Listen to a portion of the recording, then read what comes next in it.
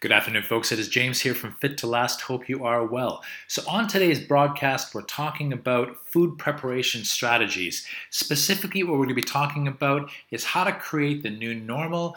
By the new normal, what I mean is developing a new template for you to operate in on a daily basis to help make the whole process of eating nutritiously just a little bit easier. We're going to explain the difference between anytime and post-workout meals so you know how to differentiate between meals you should be having every day versus meals you should be having right after you train. We're going to talk about how to eliminate processed, low-quality foods from your kitchen to sort of set the scene so you're in the best possible position to be successful when it comes to eating nutritiously. We'll talk about how to determine different time-saving food prep items, the best way to help you prepare food quickly and easily for the week. And last but not least, we're looking at a couple different rituals to help you organize your food production for the week. And before we get started, just to mention, in the show notes of this podcast, what I'll have is a few different downloads, some different references to the podcast, as well as things to make the process easier for you. So let's get started. On the process of food preparation, one of the first things you want to ask you about is what do you think is holding you back from achieving your goals? Now, I've talked to people about this. If you've been in a consultation with me, you'll know that is one of the first questions that I ask you. But take a second and think about what you think is holding you back from getting to where you want to go. So, for example, is it a case of skipping meals and trying to lose weight?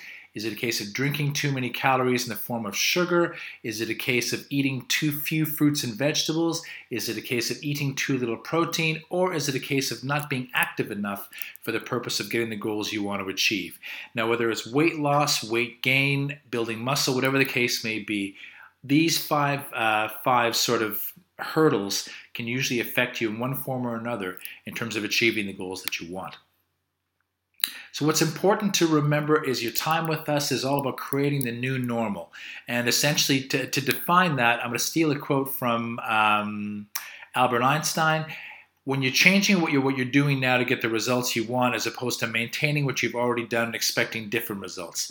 Put more simplistically, the definition of insanity is keep doing the same thing over and over again and expect your results to change. So what we're trying to do is sort of shift the way that you do things to make sure that you're adjusting your habits accordingly to achieve a better result.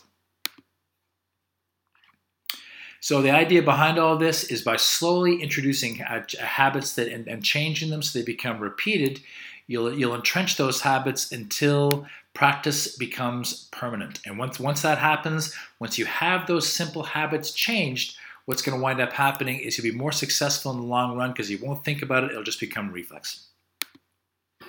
So in terms of anytime versus post-workout meals, the thing to remember with anytime meals, you have a combination of proteins, good fats, but the key with the anytime meals is where you get your carbohydrate from. Now, with anytime meals, what you'll find is that I'll put a downloadable template in the show notes for you. The key with the anytime meal is you get your carbohydrate from a mixture of green vegetables and not from starch. The reason for this is you still want carbohydrate in your diet, but you want to make sure you're getting all the minerals and nutrients associated with the vegetables, and that's where you get those sources of carbohydrates from. Now, this as opposed to looking at post-workout meals, and again, you'll see in the downloadable template as well, the fundamental difference is that you'll see more protein, you'll see vegetables and fruits in those meals, but also you'll see a portion of starch. Now, the reason for this, when you train, you'll be using what's called glycogen, which is how your body stores energy at the cellular level. The idea behind having starch in your post-workout meal is that this will help replenish those stores. So what ends up happening is when it'll help fuel your recovery and help you get prepared to train again. But that's the important thing is to time when you're eating your starch, so it's right after your training session, your body's screaming for nutrients, and what will happen is you get that starch in your system, your body's going to metabolize it straight away. Okay, now on that note, a quick blurb about macronutrients. 3 major macronutrients to think about. Protein, responsible for building muscle. Fats are responsible for building cells and managing hormone production and hormone balance. And carbohydrate, which is responsible for energy used during training sessions and throughout the day. Now, your meal plans, like I say, if you're training with us now, the meal plans that we've provided for you and the information we provide is all based on different combinations of these macronutrients based on your current body shape, your goals, your current weight, and your current level of daily activity. Now, the next thing I want to talk about is how to eliminate low-quality processed foods from your kitchen, which is a very, very, very important thing. Now, how do you identify low-quality processed foods? Here's a couple things for you to think about. First, they have too much packaging. You'll find that low-quality processed foods have packaging for days. You can't seem to find where the food actually is because of all the packaging surrounding it. The second thing is, 9 times out of 10, you'll see ingredients that you simply cannot pronounce. And the third reason why, which is the most frustrating for me, is they taste really, really yummy, even though you know they're supposed to be bad for you. Depressing, but true. So why do you need to eliminate low-quality processed food from your kitchen? There are 2 reasons for this. First off, because processed foods are more difficult to digest. If your body doesn't recognize it or can't process an ingredient, it will store it. The second reason why is because proximity leads to consumption. If it's close, it's going to be eaten. Around Christmas time, that's the biggest challenge for me because I know that when mince pies are in the area, they will be eaten. So I've got to make sure that up until about a week before Christmas, I never buy them. Otherwise, they're going to be gone. So that's a couple reasons why you want to eliminate processed foods from your kitchen. Now, the next part of our presentation today is how to determine time-saving food prep items. Now, there's 4 great ways to save time.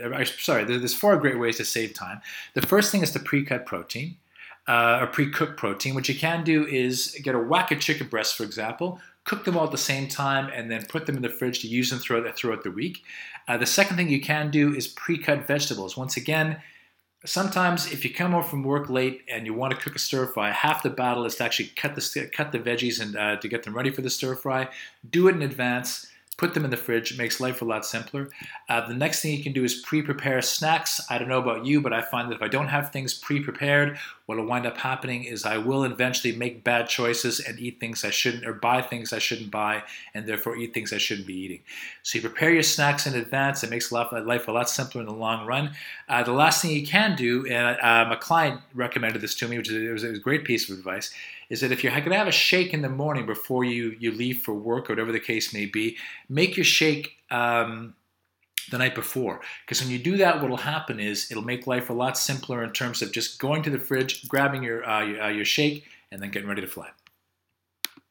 Okay, so like I say, in terms of time saver number 1, as I talked about before, pre-cooking protein. It's a great way to map out what you need for the week and prep things in advance. Usually what will happen is you can cook more than one type of protein at once. You can cook chicken and turkey at the same time, but the idea behind this is that you prepare more than one dish at a time and you get your food ready, because when you think about making a meal on a regular basis, especially the evening meals, the protein is usually the most time-consuming thing to cook. So if you prepare it in advance, you eat a lot faster and you're a lot more organized.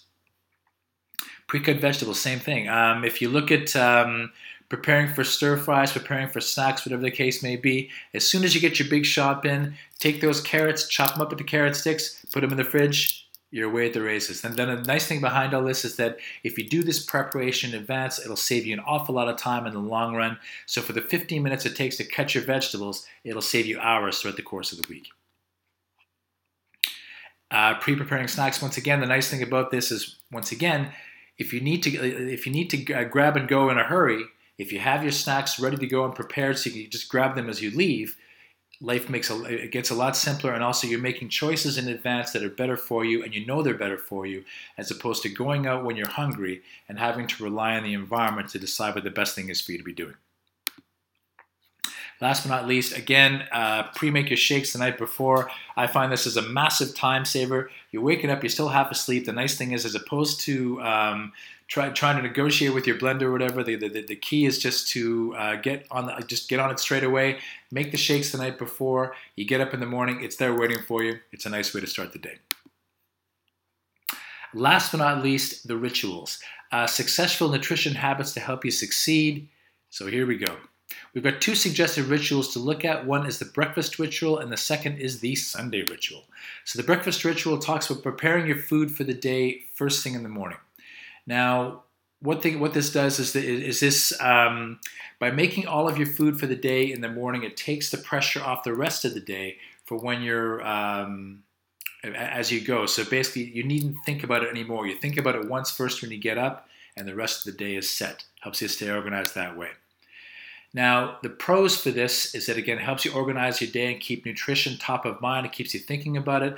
The one slight con to that is it can make a busy morning even busier unless you're really, really organized in advance. Or you can move to plan B, which is the Sunday ritual. Now, the way behind this is you schedule 1.5 to 2 hours on a Sunday. You make sure you have all the ingredients to make your food for the week, and then you batch cook a lot, freeze, put it in the fridge, freeze it or put it in the fridge, and then you relax and you're sorted. Now, the pros for this, again, it's a very straightforward way to prepare your meals in advance and save time. The only one slight con about it, it requires some fridge space for storage.